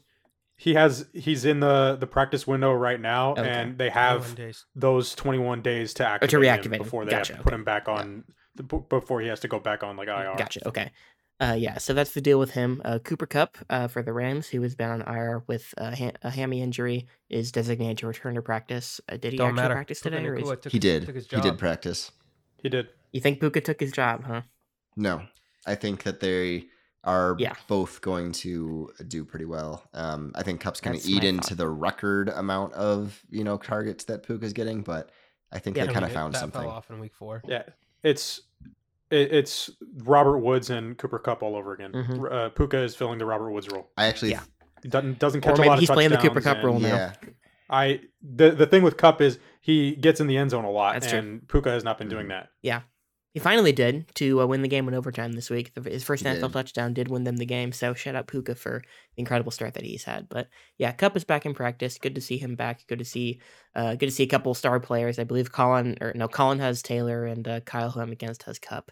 Just in time for Kupp to come back is when I play Kyle this week, so that's unfortunate for me. A couple other moves that were made. So J.C. Jackson, who signed with the Chargers last year, I believe before it started last season, has barely played for them, and he was traded from the Chargers to the Patriots. Wasn't he a Patriot before then? He's going right back. Yes, He's going exactly. back. Yes. It's Justin Verlander all over again. Well, it's like a lot of Patriot players, to be honest. Like that's happened a ton where they go to other teams, sign massive contracts, get cut or whatever, and don't work out, and they just sign back with Patriots. It's happened a lot. Like Flowers for the Lions did the same thing. There's a few others that I've seen people float around. It's like, oh yeah, that's pretty much a trend. In the AFC West, another big defensive signing from a couple years ago, Randy Gregory, who the Broncos signed for a lot of money, got cut by the Broncos today. So I did see a tweet where it's like all these pieces that the AFC West tried to get in 2022 to stop Mahomes, and they're all gone. Yeah, so not so fun. The last story we have here for the news, the Chandler Jones story that's been going on with the Raiders. He was officially released by the Raiders after his arrest. He's been having some clear mental health issues. I don't really need to get into all the details. Arcado, you would know more about it specifically than I would, but it has not been pretty. It's been kind of a whole messy situation, and they finally cut bait and released him about a week ago. So yeah, it has not been fun, but it seems like this kind of had to happen. Yeah, I don't really need to go into the details. Like I'm gonna let that all play out as is. Like it's tough. Yeah. Tough stuff. Yeah. You know? Yeah. Nothing good there. Nothing positive there. Hope he gets whatever help he needs. So moving on to third down, we have some injuries to the injury roundup, as we call it. So Kenny Pickett has a bone bruise in his knee. We thought he might miss some time. Looks like he's trending to play this week. We talked, I think, before we started recording about the differences between like Travis Kelce having a bone bruise and having to do all that movement, and Kenny Pickett having a bone bruise. It's a little easier for a quarterback to come back from that. But because they had a bye week in week 6, I think a lot of people were thinking the Steelers might just let him have a couple weeks of rest. But it looks like they're just going to thrust him back into it this week. And I mean, as backup quarterbacks go, Trubisky's not the worst one you can have, but I still would have considered, letting Pickett sit for this week. But looks like they're going to try and play him. At least relative to how Kenny Pickett's been playing. Yeah. Like Trubisky wouldn't be too much of a downgrade. Not much of a downgrade. So you mentioned Justin Herbert's finger. Says he won't miss any time with that broken finger on his non-throwing hand. It was funny. I did want to mention we were talking about that game to see. I've never seen the quarterback kneel out of the shotgun before, but he did that at the end of the Raiders game, just out of necessity, because Trent Green would not show up for the whole second half about how he couldn't take any snaps under center at that point, and he did that one quarterback sneak, which I imagine hurt like hell. And then he did the quarterback kneel downs, but figured he wouldn't miss any time, but we'll see if it affects him at all in terms of how they have to snap the ball or anything like that. Another big injury, Tre'Davious White for the Bills is out for the season. That's a pretty big blow to their defense. I think they're getting Von Miller back sometime soon, but yeah, that's a pretty big piece for them. That's gone for the rest of the year now, unfortunately. So, I mean, as a Chiefs fan, that helps us, but you don't want to see a guy tear his Achilles and be out for the whole year. So that really blows for him. T. Higgins did mess up his ribs a little bit in that Bengals game. He had to come out kind of early in that game. Says he might miss some time. Do we have any additional notes here about that or any additional details? I want to say like they might have been partially fractured, and it's like you don't want him taking hits like that. So yeah, he's especially with the way that they've been performing. Like I think they have to sit him for a couple of weeks. Okay. Yeah, just let the whole team rest for a couple weeks at this point. Yeah, speaking of wide receivers, we have a couple more. Devontae Adams did kind of mess up his shoulder in the Raiders-Chargers game. Looked pretty bad at first, but he did end up coming back in the game. Does not feel good right now, was the quote. And then who could have possibly added this addendum underneath it that said, "Neither do I, Tay, neither do I." I wonder. Interesting. Yeah, next up, Mike Evans also left his game early against the Saints and didn't come back. It says more than a tweak of his hammy than anything else, but still something to monitor. Hamstring injuries seem like they can be kind of lingering sometimes, so hopefully, for the sake of my other fantasy team, he doesn't miss too much time, because he's been really good this year so far. So hopefully he's good.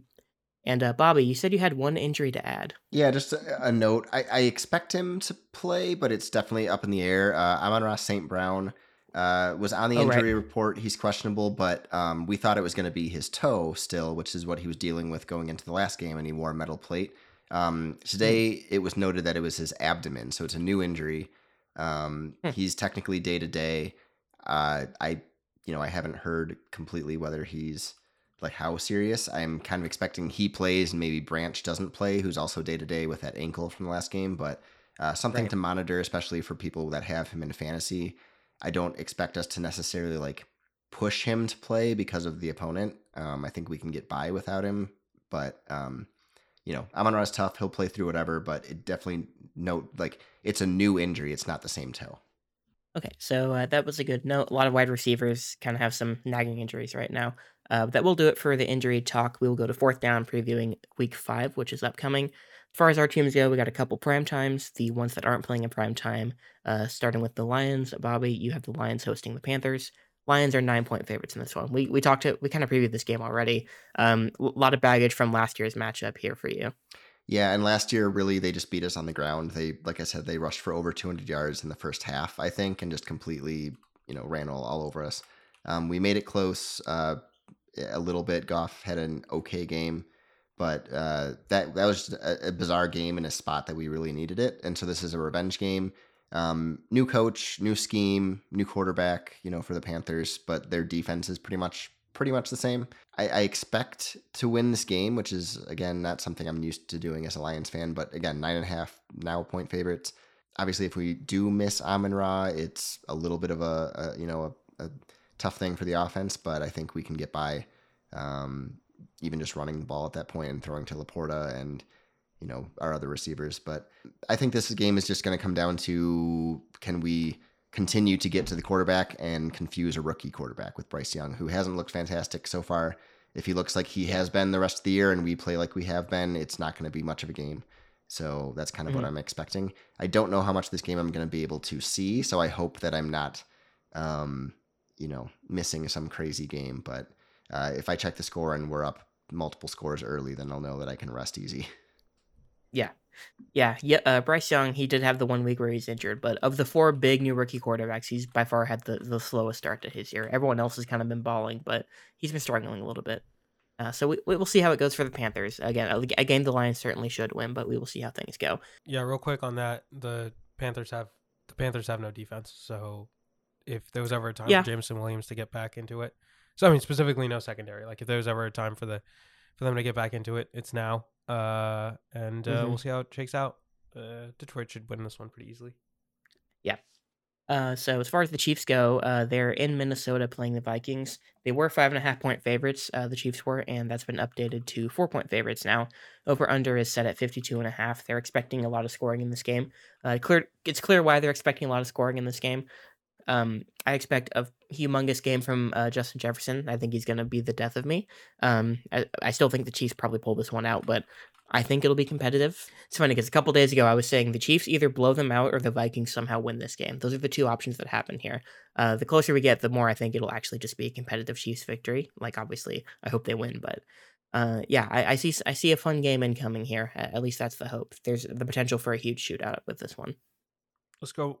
Yeah, Chiefs are known for dropping games in October to inferior opponents. So. Almost did it to the Jets, and we'll see if it happens here. So a couple teams on bye. Actually, 4 teams on bye. We have Cleveland, we have the Chargers, we have the Seahawks, and we have the Buccaneers. I was going to make a trade for Kenneth Walker this week, but I am delaying the trade by a week to accommodate bye weeks. So, yeah, I did know the Seahawks were on bye this week, and we have our first slate of bye weeks this week. Do we have anyone on bye in week 4? No, this is the first week. Usually they start, or they historically used to start in week 3. So I thought maybe I'd missed something, but so those are the bye weeks. Other major games, we have the Jags and the Bills in London. Bills are 5.5 point favorites. Like I mentioned earlier, Jags are not totally back to form right now. Bills are looking really, really good right now. I hope it's a fun game, but I can see the Bills running away with that one pretty easily. Eagles at Rams. That's kind of an interesting one. Rams are a bit of a weird team right now. Eagles are 4.5 point favorites. They're undefeated still. They're looking really good. They're not looking totally like the world beaters they were last year. They've had competitive games this season, but they're still looking head and shoulders above most of the NFC, I think. Yeah, I think the Eagles win this one. Yeah, I think the Eagles win this one as well. For a NFC perspective, and an NFC Eagles. Eagles 49ers are towards the top of the standings. It would be a big help if the Rams came out and pulled a stunner on the Eagles and won this game. But I don't think that'll happen. But a man can dream. Couldn't imagine putting this game on the preview a year ago. Texans at Falcons. Texans have looked surprisingly good this year. CJ Stroud's looking fantastic. They have a ton of really good weapons on the offense. Nico Collins especially, who I have had starting in the wrong weeks and on the bench in the wrong weeks on my fantasy team so far this year. He's been really good. Their offense is looking stellar right now. And And the Falcons are looking like the Falcons, but this has the potential to maybe be a fun game, which I couldn't imagine myself saying last year. Yeah, I will say Stroud and Richardson have looked a lot better than Bryce Young so far. Oh, yeah. I mean, Bryce Young does not have a ton of weapons and doesn't have a great O-line, so it's not all his fault. But Stroud specifically has looked very impressive. You know, he's thrown for over 300 yards, like averaging over 300 yards a game, hasn't thrown a pick. Mm-hmm. And I mean, to Stroud's credit, he's had offensive line troubles too, and he's not exactly throwing to like world beaters. Like his wide receivers before this season were like nobody. Right. I mean, Nico Collins, I personally expected to be good eventually in the NFL, and this is kind of his third year breakout. He was fantastic at Michigan and just looked like an NFL player. So I'm glad to see him doing what I kind of thought he would do. But, you know, Tank Dell, who would have thought anything of him? It's not like they have studs, you're right. But yeah, very impressive. Last game we have mentioned on the preview here. A nasty, as the notes mention, AFC North matchup, Ravens at Steelers. I mean, this isn't like the Ben Roethlisberger, Joe Flacco era, or even before that when it was just all defense. The Ravens are more of an offensive team now than they used to be, but yeah, I can see this game being ugly. Like the note says, whoever put that note there, these games always do feel kind of ugly. Ravens should win this one, regardless of who the Steelers have at quarterback. Yeah, I mean, they should, but Steelers Ravens, I've seen stranger things happen. Yeah. Like I'm still over here like looking back wistfully at the days when these games ended like 13-7. Oh yeah. Those were the days. Those were the days. The good old days, allegedly. So moving on to the primetime pick'em. Thursday night, we have the Chicago Bears at the Washington Commanders. Commanders are favored by a full 7 points. A shockingly high over-under here to me, 44.5. They're favored by 6 points now. Oh, favored by 6 points now. There you go. We had the same matchup on Thursday Night Football last year. This sounds more fun than the Carson Wentz team that the Commanders had last year playing the Bears. This still sounds abysmal. This will be the first game that I'm not actually like watching closely. The first primetime game. Yeah, I have to pick, don't I? We Yes, got to pick them still. should. Yeah. Look, can the Bears win a game this season? I don't think so. Yes. They can. They will. They'll win a game or a few, and this could be one of them. It actually really could. Wait, you don't want them? You don't want them joining the 08 Lions Club? I mean, I would love it. No, because of what it means. At the same time, look, I would love it and hate it because of the player that they would get because of it. But remember what the Lions got when they went 0-16, bro? Yeah, I do. Yeah. But I mean, I'll be the first to pick this game as a Bears hater. But honestly, I think the Bears very well could win this game. It actually could be a high-scoring game if the Bears did put anything together last game. Yeah. But the Commanders have actually looked pretty good on offense. Sam Howell has impressed me. He's not like by no means is he like fantastic, but he looks way better than I think a lot of people expected. He can run the offense well. He has a very, very good arm. So I think the Commanders are a better team at this point and they win the game. I'll pick them. But I kind of think this could be a like low-key exciting game. I like the closer we've got. I know I did the joke a couple minutes ago. The closer we've gotten to this, if we get that Bears team that we saw on Sunday, this could be a really fun game. Like you mentioned, the Commanders have looked fun on offense. It's almost like Eric Bieniemy knows what he's doing as an offensive mind. Who knew? But yeah, I think I'll take the Commanders here along with you, and I do hope this is an exciting game. I will have it on out of the corner of my eye while I'm doing other stuff, but yeah, I'll take the Commanders here. Give me Bieniemy. Give me Eberflus not getting on the plane home. Yeah. I mean, I really want to take the Bears. Like, I really, really want to take the Bears.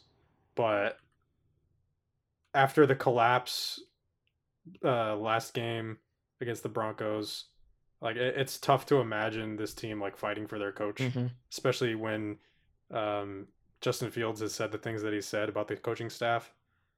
So as much as I want to call my shot here, I think I have to take the chalk and go with the Commanders.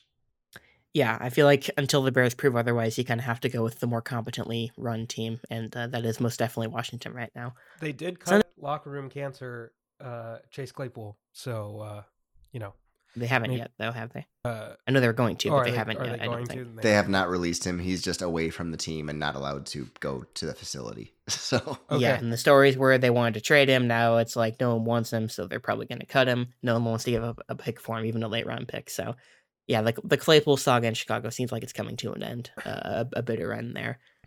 They used a second round pick on that man. They really did. and he did nothing. And I'm fairly certain Jesus that second round Christ. pick ended up being pick 33, right? Like Yeah. they used the first pick in the second round on him. Yeah, so moving on to Sunday Night Football. We haven't had many of these this year. An honest to God good game with two good teams in prime time. We haven't had a ton of these. It's the Cowboys at the 49ers. Niners are 4-point favorites right now, over under a 45. I say two good teams. I'm a Cowboys hater until I die. They're still a good team. I can call them a good team. I can't call them anything more than that. But they're facing a great team who is at home in the Niners, and I'm taking the Niners here. Bang bang. Bang, bang. Yeah, I don't know if I'm gonna say many more words than bang bang on this one. I need more gifs of I need my timeline to be filled with more gifs of T.O. on the star. That's what I want. So I think the Niners take this one, and like not only because of Homer reasons, for like actual tactical football reasons, like Dak Prescott can get tripped into making poor decisions, and our secondary can clean up the ball, and we've had a good time playing run defense, as I mentioned up top. So I think that we can slow down Tony Pollard, and their receivers are good, but I think our pass rush will make a pretty good effort in this game. So give me San Francisco and screw the Cowboys. You had nothing more to say than bang, bang, but okay. Well, I need to give some tactical football reasons. It can't just be a homer. I get you. Okay, Bobby? We're on the Niners Cowboys. I'm definitely going Niners. This is gonna be a really good game. You're always more bullish Calling on the it. Cowboys than we are. Always. I'm calling it. You're going? The Cowboys Yeah. are gonna win this game. Okay. Cowboys are This, gonna win this this is. What game. did I I think tell it's going to be a good game, but I can't pick the Cowboys. I don't like them. The first loss of Brock Purdy's career in the regular season comes at the fate of Mike McCarthy. We'll see it happen, according to Arcadia. I was going to ask, what dumb thing is Mike McCarthy going to do for the last play of this game? The last two matchups these two teams have ended historically stupidly. Snap it with Pollard. Snap it with that'd be Pollard. funny. Yeah, I'm 13-1. I can afford to go the other way on a very close game. Okay. All right, there we go. So we all take the Niners except for Arcadio. Last but not least, Arcadio's team is in prime time. Again, We have the Raiders hosting the Packers in Lambeau West, at Allegiant Stadium. Packers are just 1-point favorites here, over under 44.5. Assume Jimmy's going to be back. And I mean, I can see this one being competitive. Neither team has blown the roof off the place this year. I still think the Packers are the more competent team, and that's what I'm going to go with here. Nick going, go Pack, go. I don't know, man. It's hard to go into a game and be like, yes, Josh McDaniels can win a football game. Infamously, his record after the cheating scandal has been atrocious. It's a football game. It's gonna get played. I'll take the Packers. Very begrudgingly. Yeah, I have no faith in the Raiders right now. I'm taking the Packers. Damn. Yeah, I honestly, I really wanted to pick the Raiders here, but I just don't think I can do it. I'd like the Lions to get a bigger lead in the division and have the Packers lose this, but no, I think the Packers pull it out. Devontae Adams revenge game, Yeah. maybe. Ooh, right. Yeah, but who's But throwing him? I the think revenge game? Devontae. No, what's going to happen is Devontae Adams is going to catch 10 passes for 140 yards and 2 touchdowns, and the Raiders are going to lose 30-13. There we go. Mud Dogs are going to win 30-27. He called it. He called a shot right here. So that'll do it. That's the primetime pick'em. We previewed week 5. We got some fun games hopefully this week. Some unexpected fun games as well. So should be a fun week. Bobby's going to be in and out this Sunday. I will also be up to stuff this Sunday, but I will try and watch as much of the Sunday slate as I can. Should be another fun week. And that's all I got. What else we got, boys? Anything? Champions League's going on. Watch that. And apparently our rooting interests are in the Milan Dortmund house. And also we're nearing MLS postseason. We're nearing MLS postseason. So I don't want to talk about it. get ready for that. I don't want to talk about it. What, you don't like your rivals being in first place? It doesn't make you feel good? I mean, I don't like that my team is in 10th place when they need to be in 9th place. I don't like that at all. I don't like that we're behind in points right now. Yeah, we did just go get destroyed by St. Louis again. So, not happy with that. Bobby, your thoughts? So many big thoughts on that. so many thoughts, and we Yeah. just don't have enough Yeah, time to no, get into just them not right time. now, folks. You know, it's maybe next week It's I'll like- talk about it. Yeah, maybe next week. It's Yeah. like thoughts on death. Exactly. Yeah, so I think that will do it for us, folks. So thank you for joining us for another episode. It was fun recapping week 4. Had a lot of stuff to get into. This was a long one. I'm going to have so much fun editing this right after we finish recording here. So without any further ado, I will bid you all adieu, and we will see you next week for week 5. Goodbye, folks.